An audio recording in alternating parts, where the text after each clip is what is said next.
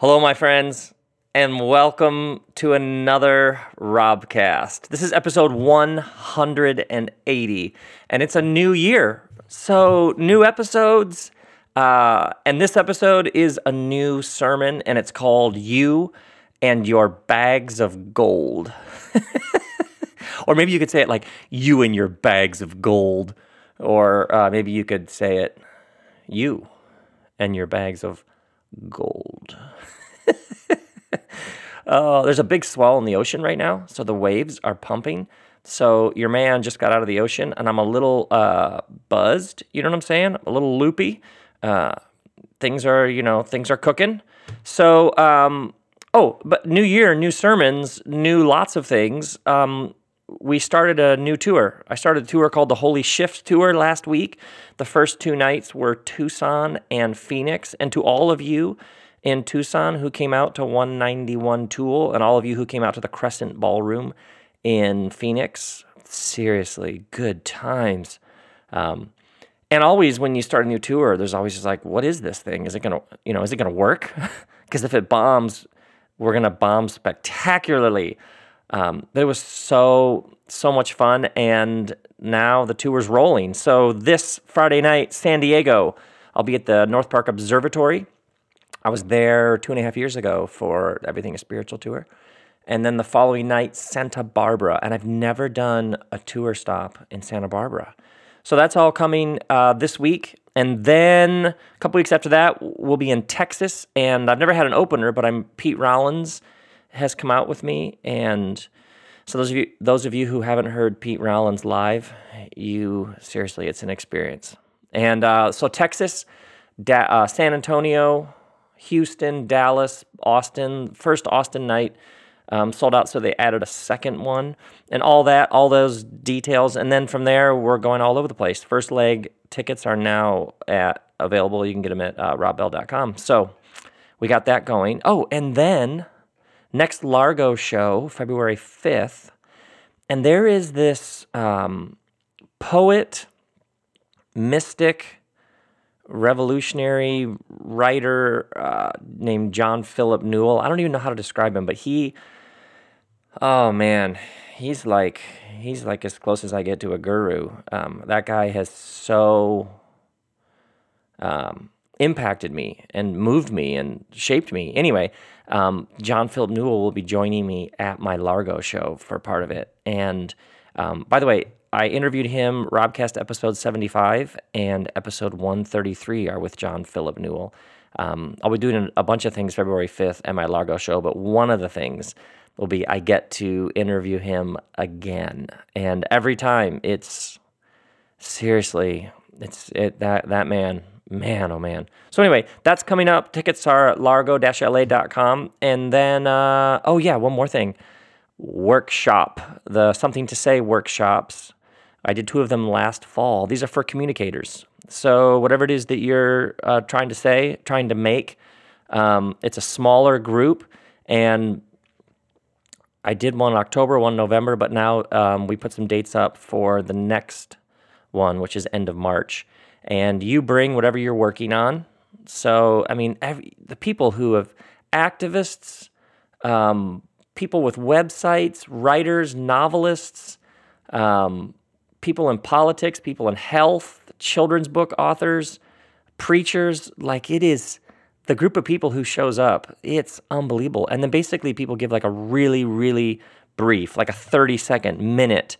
Here's what I'm working on. Here's how I'm stuck. And then I dive into it and I do my thing with them. And we get them unstuck. And I'm telling you, it's 2 days of magic. Anyway, those dates are up for the next Something to Say workshop. And as always, would love to see you all at any of those things. But now, sermon time. And this sermon is called You. I just like saying it. You and your bags of gold. So what I'm going to do is I want to take you through a story that Jesus told. And I want to essentially, it's almost like put a bunch of lines in the water, like take you through a particular reading of this parable, and then we'll give it some space, and we'll see if it does to you the kinds of things that's been doing to me. And I mean, with all these episodes, or actually any of the work, books, tours, etc., it's like it goes to work on me, and it does something to me over a period of time. And then there's this moment when it switches, and I begin to think, okay, how would I articulate this? How would I lay this out so that other people, it's not just would see what I saw, but would see whatever beyond that. Do you know what I mean? Like that you would have your own reading that would take you into all sorts of interesting places. So this parable, I'm going to read a version from Matthew, the Gospel of Matthew chapter 25. Jesus tells this parable. And by the way, those of you who anything involving the Bible, you just sort of twitch, like you break out in hives. Hold on now, I get it. But let's just go with me on the reading of this, especially this parable, because I know a number of people have this parable they maybe had some familiarity with this in the past, and it didn't mean anything helpful. So just stay with me, and what we'll do is we'll just go a layer, and then we'll go another layer, and then we'll go another layer, and we'll see what happens. So Matthew 25, Jesus says, again, it will be like a man. By the way, the again means that this is connected with what comes before it and what comes after it. So there's like a larger context here. We'll get back to that in a second. So the parable is, again, it will be like a man going on a journey who called his servants and entrusted his wealth to them. To one he gave 5 bags of gold, to another 2 bags, and to another 1 bag, each according to his ability. Then he went on his journey. Now, this phrase, bags of gold, sometimes it gets translated talents. So this is sometimes called the parable of the talents. Other times it's translated coins, so it's called the parable of the coins. I just think bags of gold. You know what I mean? Like you would choose bags of gold too, right? So the translation I'm reading from takes this word and it does bags of gold, which, I don't know, it just works. And also important to note, it's a massive sum of money. And lots of different interpreters have tried to figure out how much that would be in our dollars. But hundreds of thousands, a million, a couple million, it's a bonkers amount of money. We'll come back to that as well, because that's important to understanding the story. A man is going on a trip, and he entrusts his wealth to his servants, and he gives them each ridiculous amounts of money. Let's just keep going. Then he went on his journey. The man who had received 5 bags of gold went at once and put his money to work and gained 5 bags more.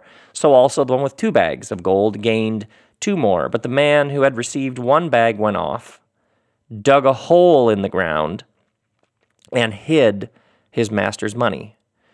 After a long time, the master of those servants returned and settled accounts with them.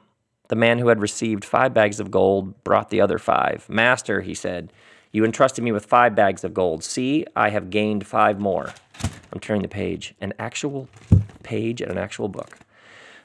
His master replied, well done, good and faithful servant. You've been faithful with a few things. I'll put you in charge of many things. Come and share your master's happiness. The man with 2 bags of gold also came. Master, you entrusted me with 2 bags of gold. I gained 2 more. So the master does the same thing with the 5-bag dude, with the 2-bag dude. Well done. All right. Come share in your master's happiness. By the way, the whole thing is driven by the master's happiness. We'll come back to that as well. Then you have the man who comes in. Then the man who had received 1 bag of gold came in. Master, he said, I knew that you're a hard man, harvesting where you have not sown and gathering where you have not scattered seed. So I was afraid, and I went out and hid your gold in the ground. See, here is what belongs to you. His master replied, you wicked, lazy servant. So you knew that I harvest where I have not sown and gather where I have not scattered seed? There's a question mark at the end of that. Very significant for the reading of the parable. Well then, you should have put my money on deposit with the bankers so that when I returned, I would have received it back with interest. Take the bag of gold from him and give it to the one who has 10 bags. For those who have will be given more, and they will have an abundance. As for those who do not have, even what they have will be taken from them. And throw that worthless servant outside into the darkness where there will be weeping and gnashing of teeth. Oh, man, how's that for an opener? And if you're thinking, man, that sounds like judgment. Yeah. Yep. Yep. It actually is a parable about judgment. We'll get to that in a minute, because I think it's a different kind of judgment than the kind of judgment that people usually think it's the kind of judgment. So, man, where do we even start? First, for many people, the reading of this parable has been, hey, this is a parable about what you've been given and what you do with what you've been given. And so you better do something, or you're going to end up getting cast out to a place with weeping and gnashing of teeth. So it becomes a very rousing, whatever it is that you have, you should do something with it, or you're going to get judged for not doing anything with it. So the moral then becomes try harder, or it's every day, bro, or who wants it, or something along those lines. The thing about that reading is it can be incredibly inspiring in the moment, and people will hear speeches and motivational talks and sermons that are like, basically, you need to try harder or you're going to get judged. And in the moment, people can get really excited. There's millions of dollars of books that are sold that are basically do more. And so I would just begin with, is that the depth of the parable? Is that the best Jesus can do? Like, hey, you better do something, or you're going to get judged. Now, others, some readings are about how they each are given different amount of bags of gold. So they each have different talents. So I've literally heard people say, well, this is because some people are 5 talent people and some people are 2 talent people. And you just have to be, some people are more talented than others. And the whole thing is you just have to make peace that you're not a very talented person. And that's just, you just have to accept that. Really, seriously, that's what Jesus is doing here. You essentially, you have to believe that Jesus has more going on here than sanctified motivational speaking. Are you with me on this? Because it's a weird story. And the story ends with judgment, but it's a different kind of judgment. So, a couple of guidelines for a weird story like this. First, the outrageousness and the ridiculousness of the story is a clue, right? It's like a tip. It's like a hint. It's like a wink and a nod that there's probably something going on just below the surface. An owner, a master, boss man, who's going on a journey, and he entrusts all of his wealth to his servants, and he gives them ridiculously massive sums of money, and then he just goes away. And so actually, for the majority of the story, the master is somewhere else. Boss man is somewhere else. And the parable is about what these people do while boss man is away, and then boss man comes home and settles accounts. So I would just begin with the truths of this parable are probably just below the surface. The opening is so strange that the thing that Jesus is doing here, and you see this again and again and again, the truth here, the thing that starts to work on you is probably going to come in the side door. And then, let's back up just a bit and look at the larger flow. This is Matthew 25. And so this is the end of the Gospel of Matthew, and he's about to die. He's about to be executed because it's the original Rage Against the Machine. He's essentially calling out the injustice of a larger system, and he's going to be executed as an enemy of the state. And he knows this. He's headed to Jerusalem this whole way, where there's going to be this epic confrontation. He's going to be killed. He's going to die. Now, when you look at the Gospels, there's this really interesting thing that happens, because in the beginning of the Gospels, he's doing what all of your basic Messiah sort of characters would do. He's gathering large crowds. He's feeding hungry people. He's healing the blind. People who can't walk have encounters with him, and then they can walk. And so in the beginning, he's doing what your fairly typical Savior, Messiah sort of character would do, gather large crowds and do miraculous things and have everybody be in awe. But then he starts telling his disciples, hey, ultimately you realize where this is headed. Now, if you're one of his disciples or you're in the crowd, they want to make him a king so he can lead them in rebellion against Rome. So they have very specific ideas of what a leader looks like. And so when he's like, you know where this is headed, you're assuming his disciples and the people around him would be like, yeah, we know exactly where this is headed. You are going to win, and we're going to be like your cabinet members. You literally have discussions among his disciples, arguments like about who will sit at his right hand. So you literally have them lobbying who will be chief of staff when he takes over.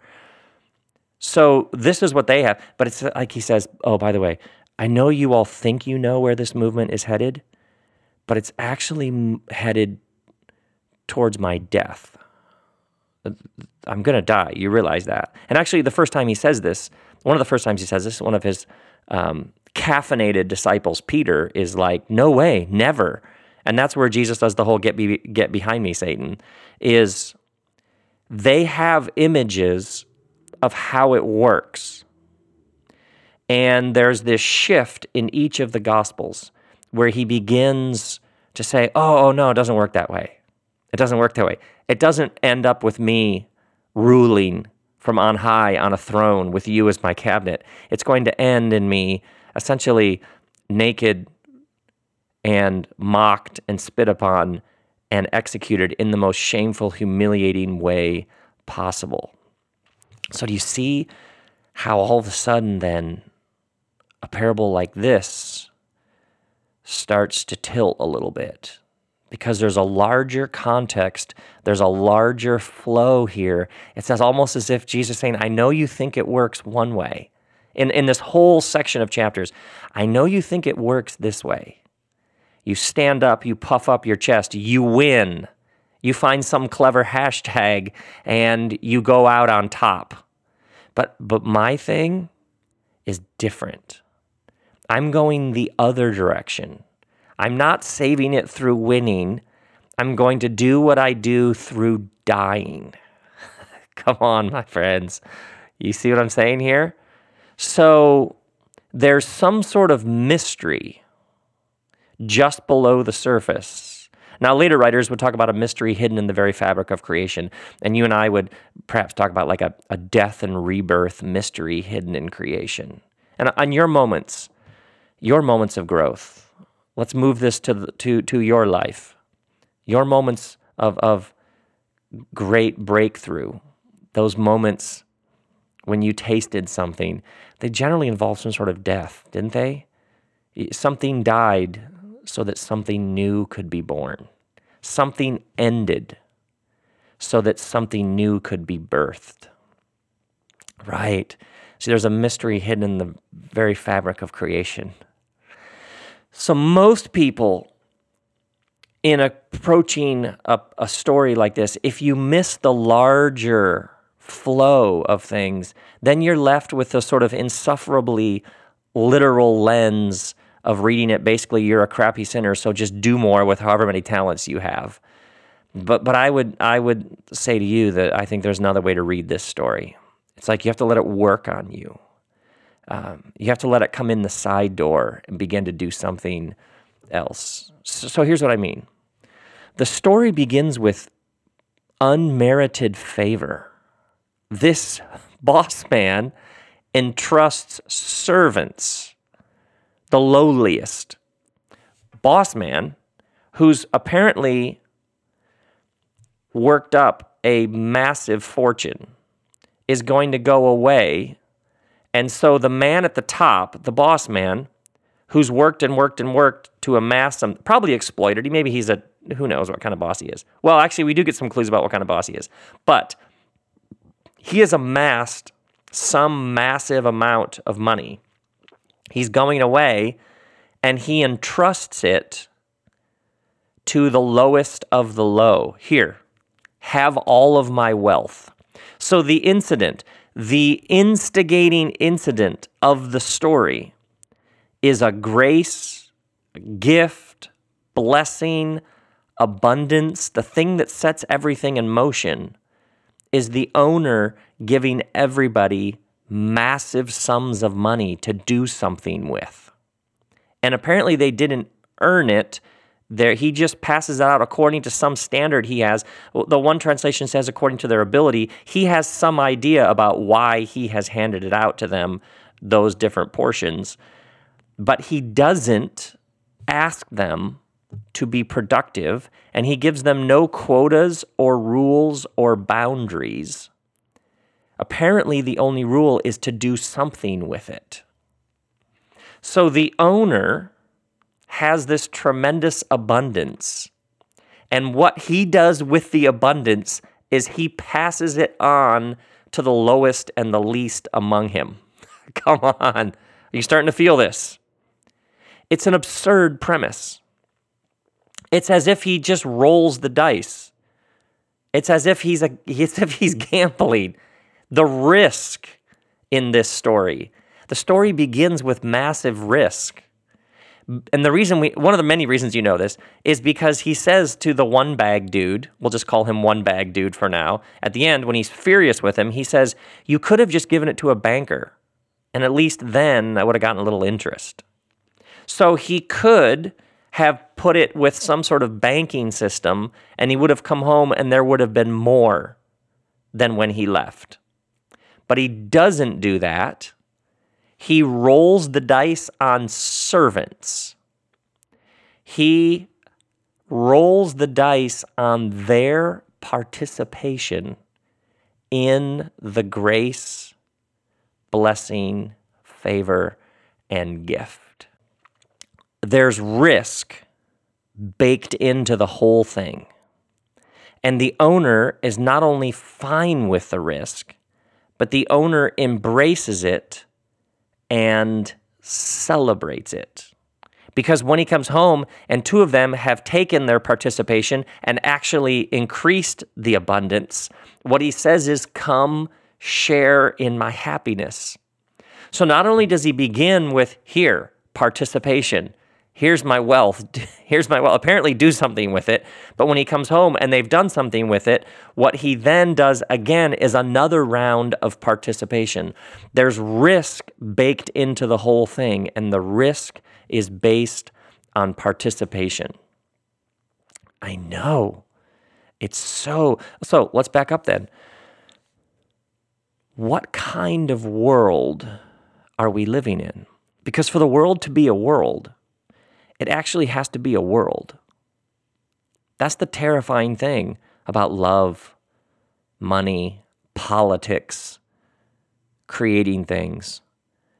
It is anytime you act, anytime you move, anytime you step towards another in love, anytime you elect somebody to office, there's a chance that the whole thing will go belly up. There's a chance that they'll make a mess of things. There's a chance they'll break your heart.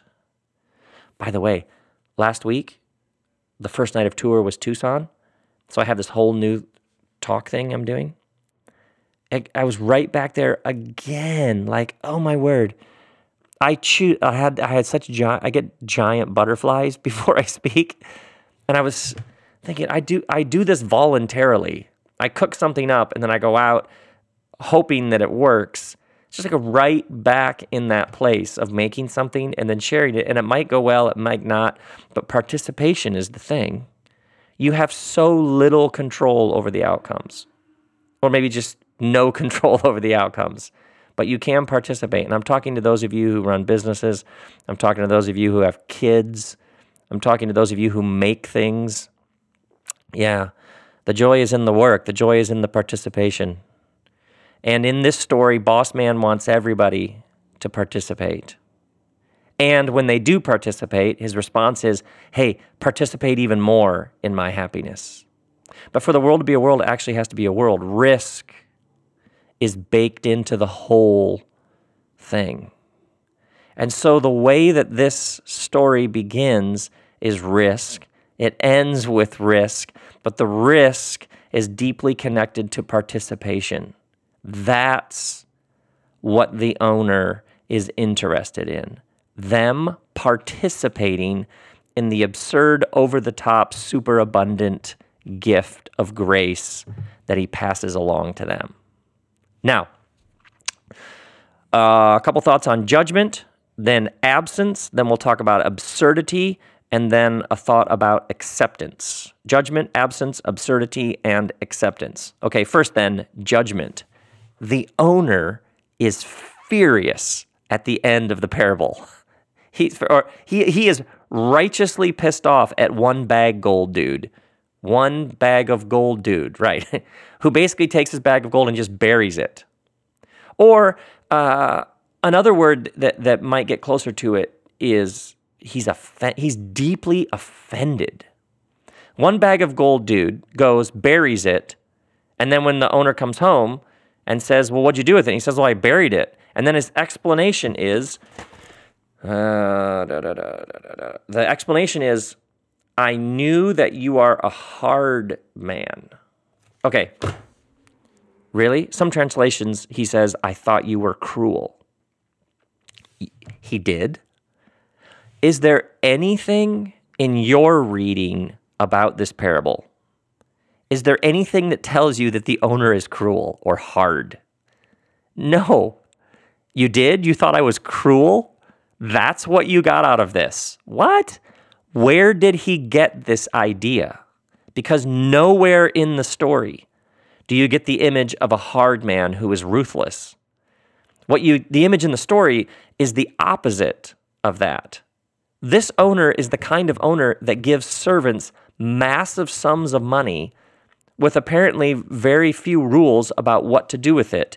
And then when he comes home, just wants them to share in his happiness.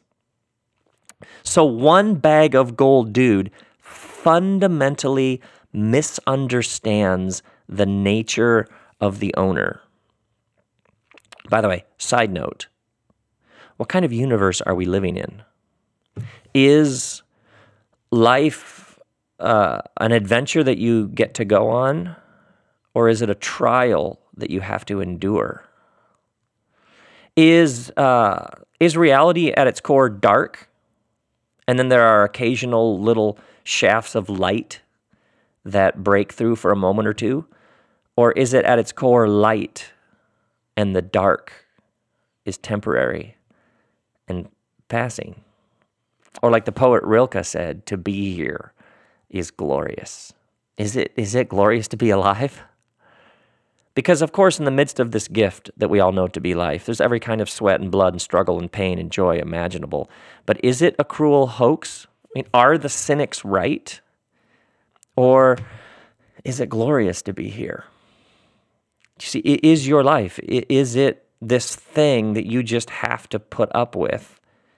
Or before anything else can be said about you, are you the recipient of an extraordinary, abundant, over-the-top gift? Is even the breath you just took and the breath you're about to take a gift? Yeah, the people I've met who seem most alive, who seem to be thriving at some level, they always have this stance, this posture that's like, can you believe this? Like, can you believe this? Like there's some sort of deep wonder and awe. And it's not people who haven't suffered or been through unspeakable tragedy. It's just if you keep peeling down the layers at the base of it, you get to some rock bottom decision they made to live with wonder and awe. And then everything gets filtered through that. Because one bag of gold dude misunderstands the nature of the owner. Or maybe to be more accurate or to more articulate, he refuses to believe that the owner is really like that. Now, maybe if you have a problem with God language or the idea of it, hang with me here, because perhaps the universe, how it all works, the deepest of reality, however you want to say that, what are we living in? Because the judgment on the one bag of gold dude is what seems to really crank up boss man, the owner, is, yeah, he just buries the money. He actually, though, still has the one bag of gold. So it's not a loss. It's just not a gain.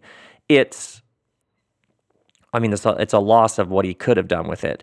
But what seems to crank up the owner is about how he sees the owner. So it's interesting with when this is read as a parable of talents in which you better do something with what you've been given or God is going to be angry, is the interpretation then, and sometimes the very hyper-spiritualized interpretation, is that God is one more demanding, easily angered taskmaster. And so obviously the end, where the owner just goes off, reads into that interpretation. But I would argue that's a misreading of the story. The point of the story is this is not one more demanding, easily angered taskmaster. This is somebody saying, look at what I've given you. All that's left for you to do is trust that I'm really that good. Trust that the gift is really a gift.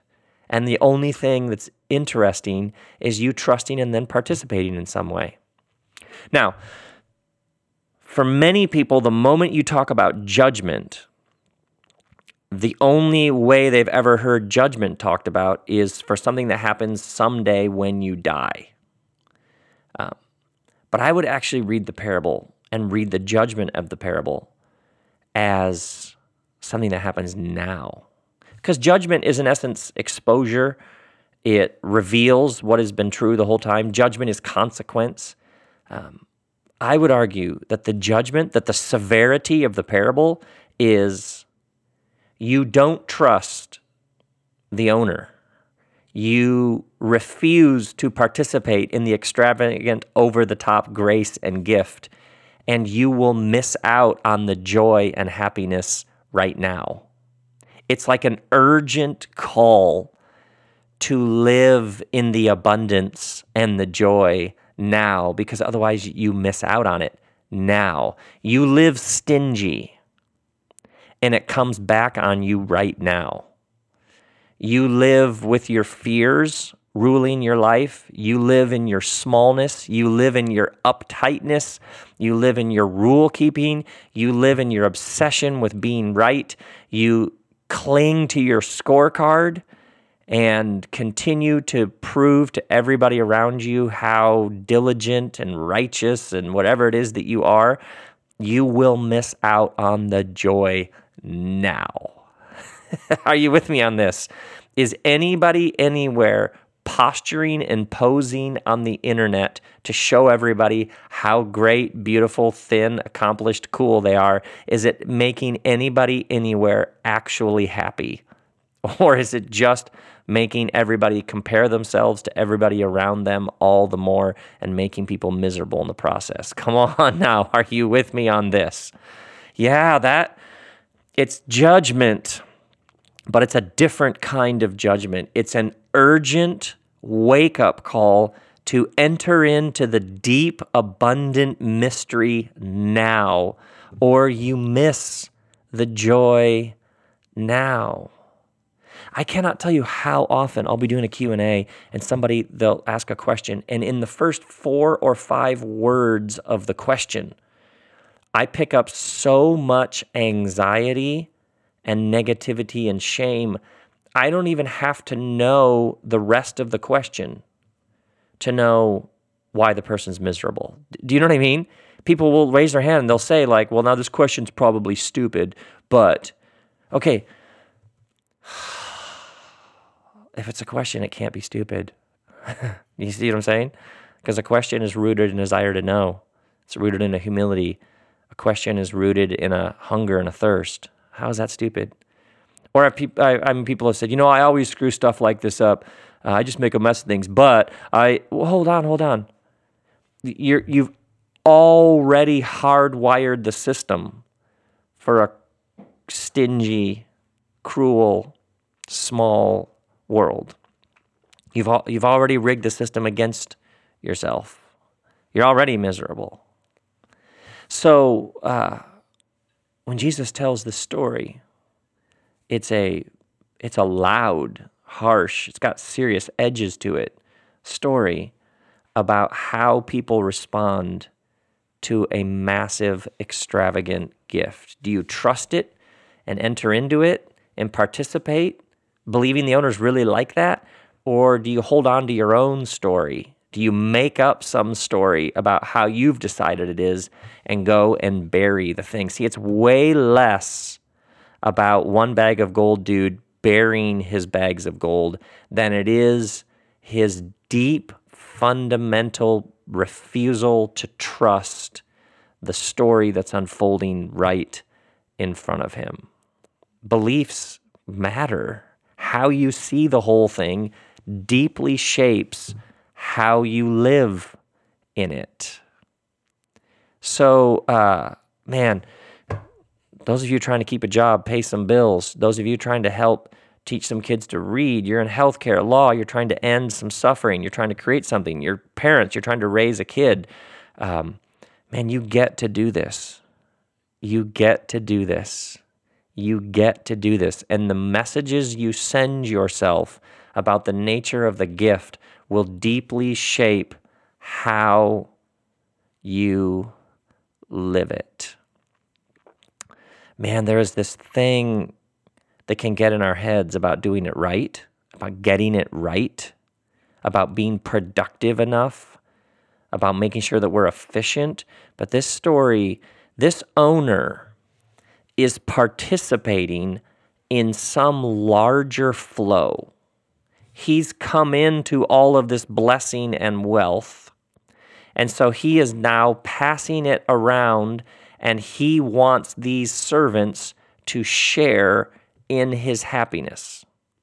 So picture it. It's like a circular flow, and he's simply, in response to the flow, to what has come his way, he's just passing it along, and then he's inviting others to enter into it, and whatever comes their way, for them to pass it along. And what one bag of gold dude does is he stops the flow. He doesn't keep it going. He literally buries it.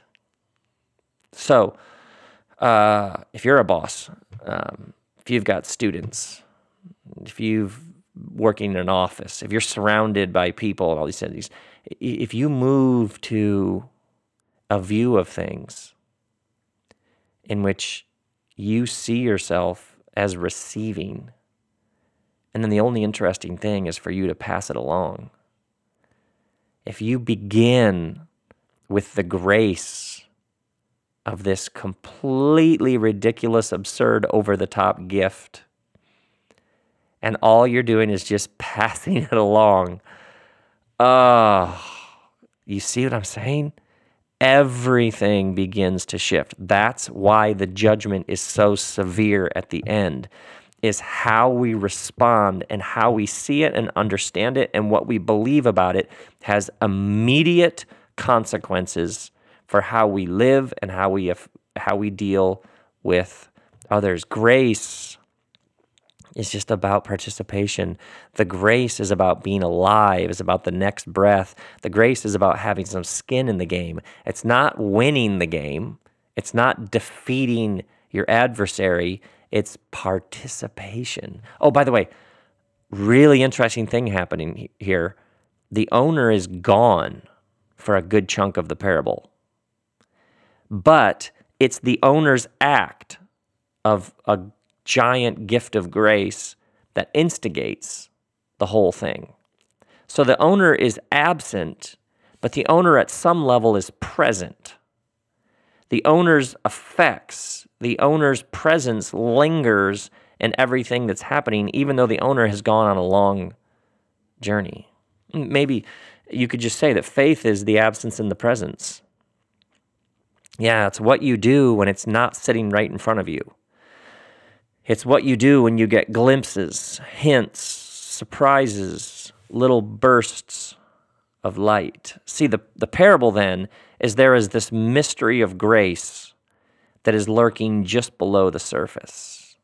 And the question is whether the servants, will they trust that? Or because the owner's gone, will they cling to some other story?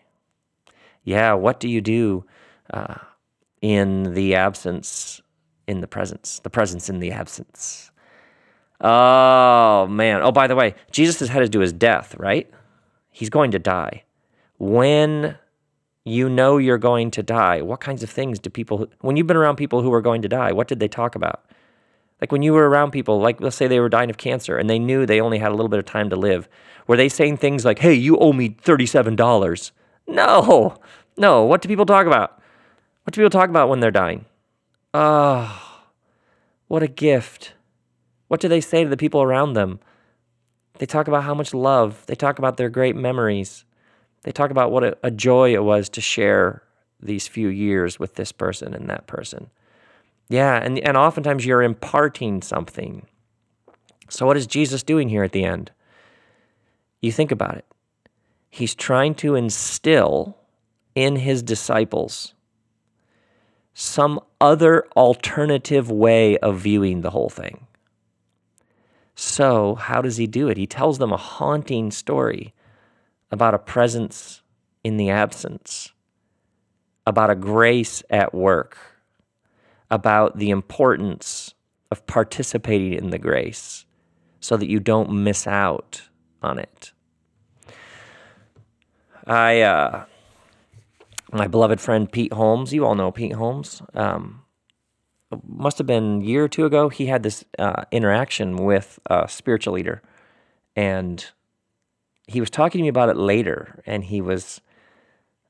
it just had been a little funky, and he was like sort of unsettled by it, so he was sort of processing it with me, and I was like, I was asking him questions. Well, why did it bother you, or why did that guy's attitude? What was it that sort of got under your skin?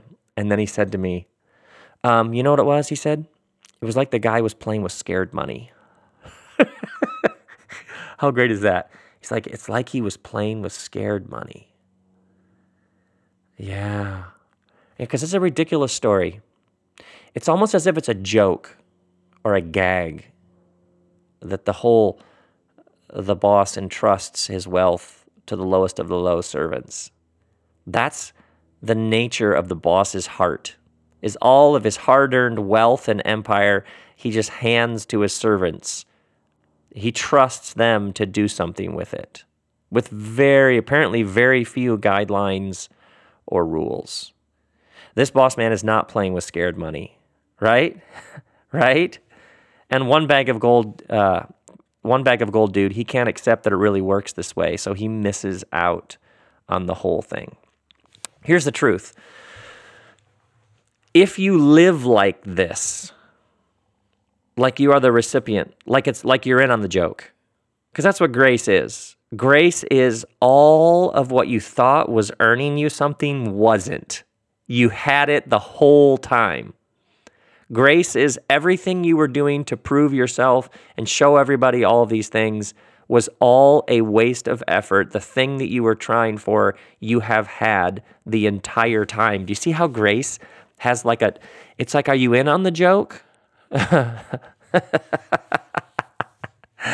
I can't say that without laughing. Here's the thing.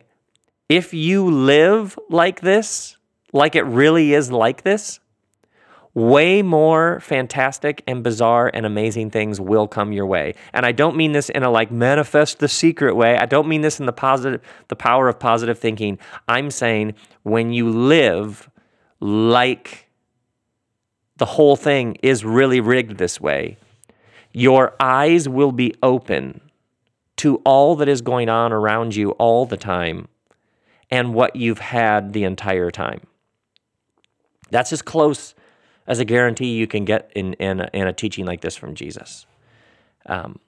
Because the owner has such harsh judgment against one bag of gold dude because he refuses to trust that it's really like this.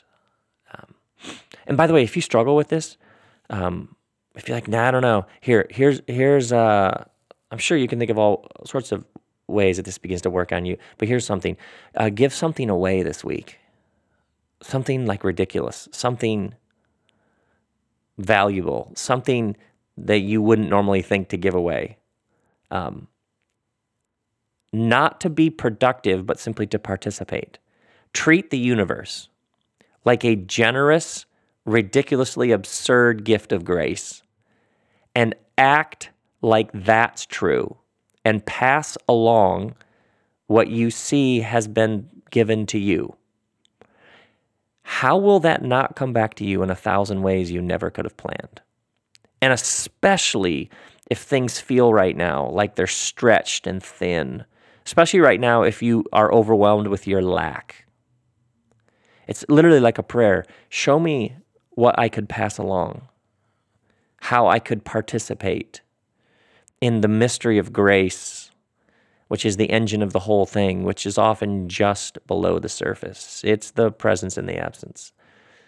Yeah, I'm telling you, this changes everything. This changes everything.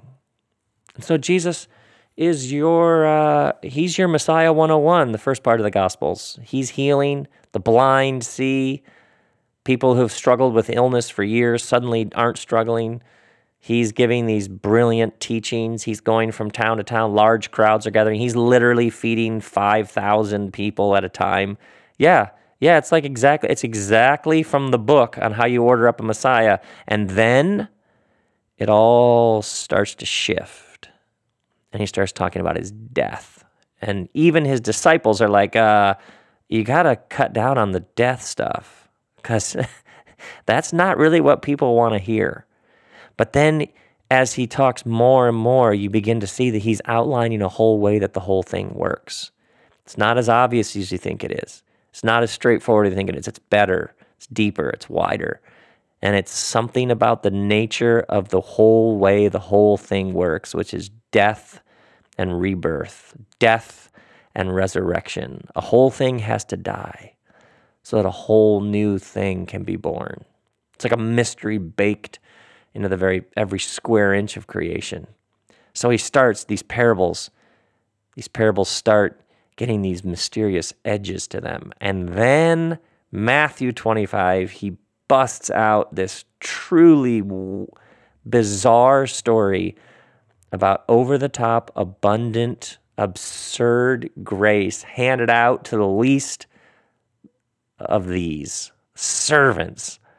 And when they apparently do something with it, he's like, come on now, share in my happiness.